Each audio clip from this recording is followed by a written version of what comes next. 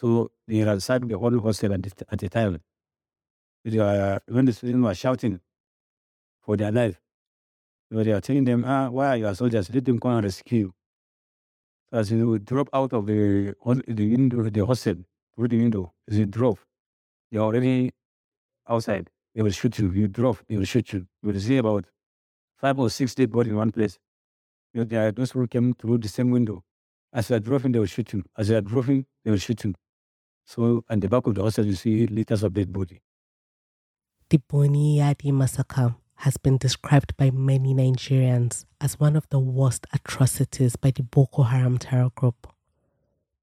On February 25th, 2014, terrorists arrived in many trucks at the Federal Government College, Boni Yadi, in northeast Nigeria and attacked the school.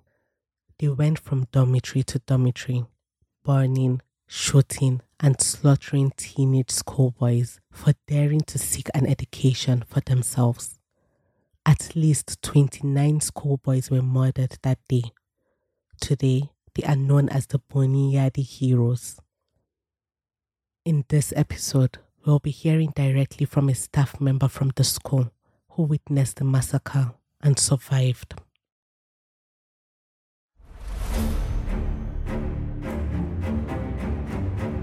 This is Vestiges of Violence, a weekly podcast about personal stories of violence victims. For Human Angle, I am Hamida. Weeks before the Boni Yadi massacre, staff from the school had concerns that it would happen. They held countless meetings with the school principal, who was equally concerned about the security of the school.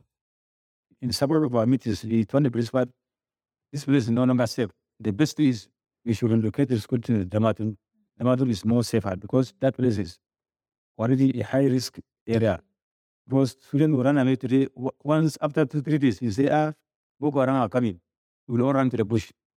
After some time, we will now come back. Students will also run away. They will go to the houses after 2-3 days.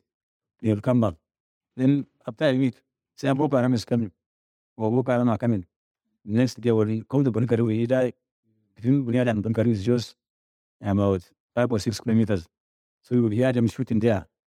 So the school will also run away. So the school is no longer comfortable for us. You complain to the principal, this place is no longer safe. Please, let's relocate the school to Damatun. But the principal had complete faith in the ability of the Nigerian army to secure them. He assured his staff repeatedly that even though the threat was real, the military was on top of the situation. When the night of the attack finally came, at around 11 p.m., Omar heard the gunshots and screams of war coming from afar. He knew immediately that the day had come.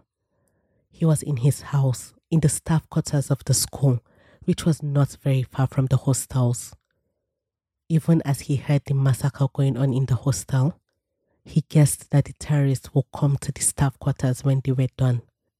He was also confident they would not harm his wife and daughters, but they would kill him. And so, he explained to his family, prayed with them, and fled. He found a culvert that had been constructed a little distance away from the staff quarters and hid under it. Still, some terrorists found their way to the surface of the culvert. So when I was in the culvert, they were scattered in the school. They have taken position. The culvert is just a strategic place. So a new culvert, about some of them came sitting on the culvert. Also inside, they were sitting on the, there's shoulder here, there's shoulder here. So they sat on the shoulder, but 2 or 3 of them. One was the sharpening either maybe or knife or whatever, sharpening it.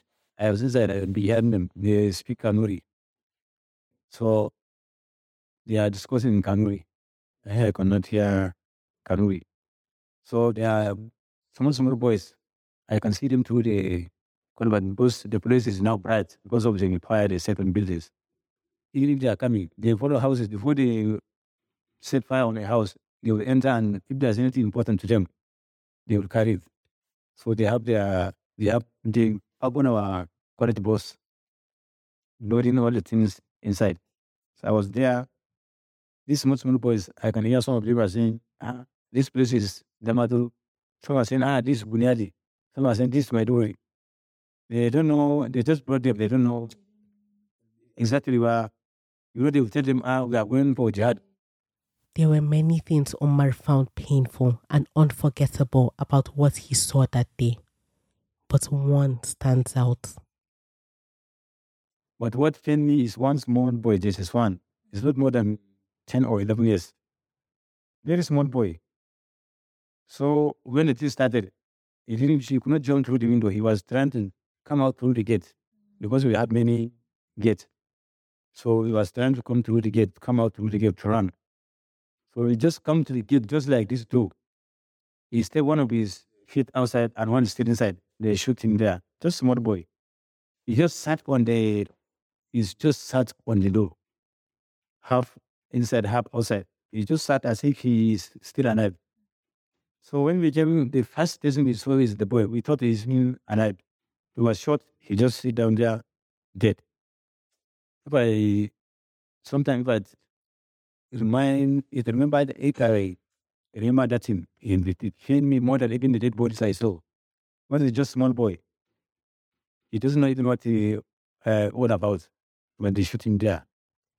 It was a terrible night for Omar, but so was it for the boys who were killed and the parents of the boys.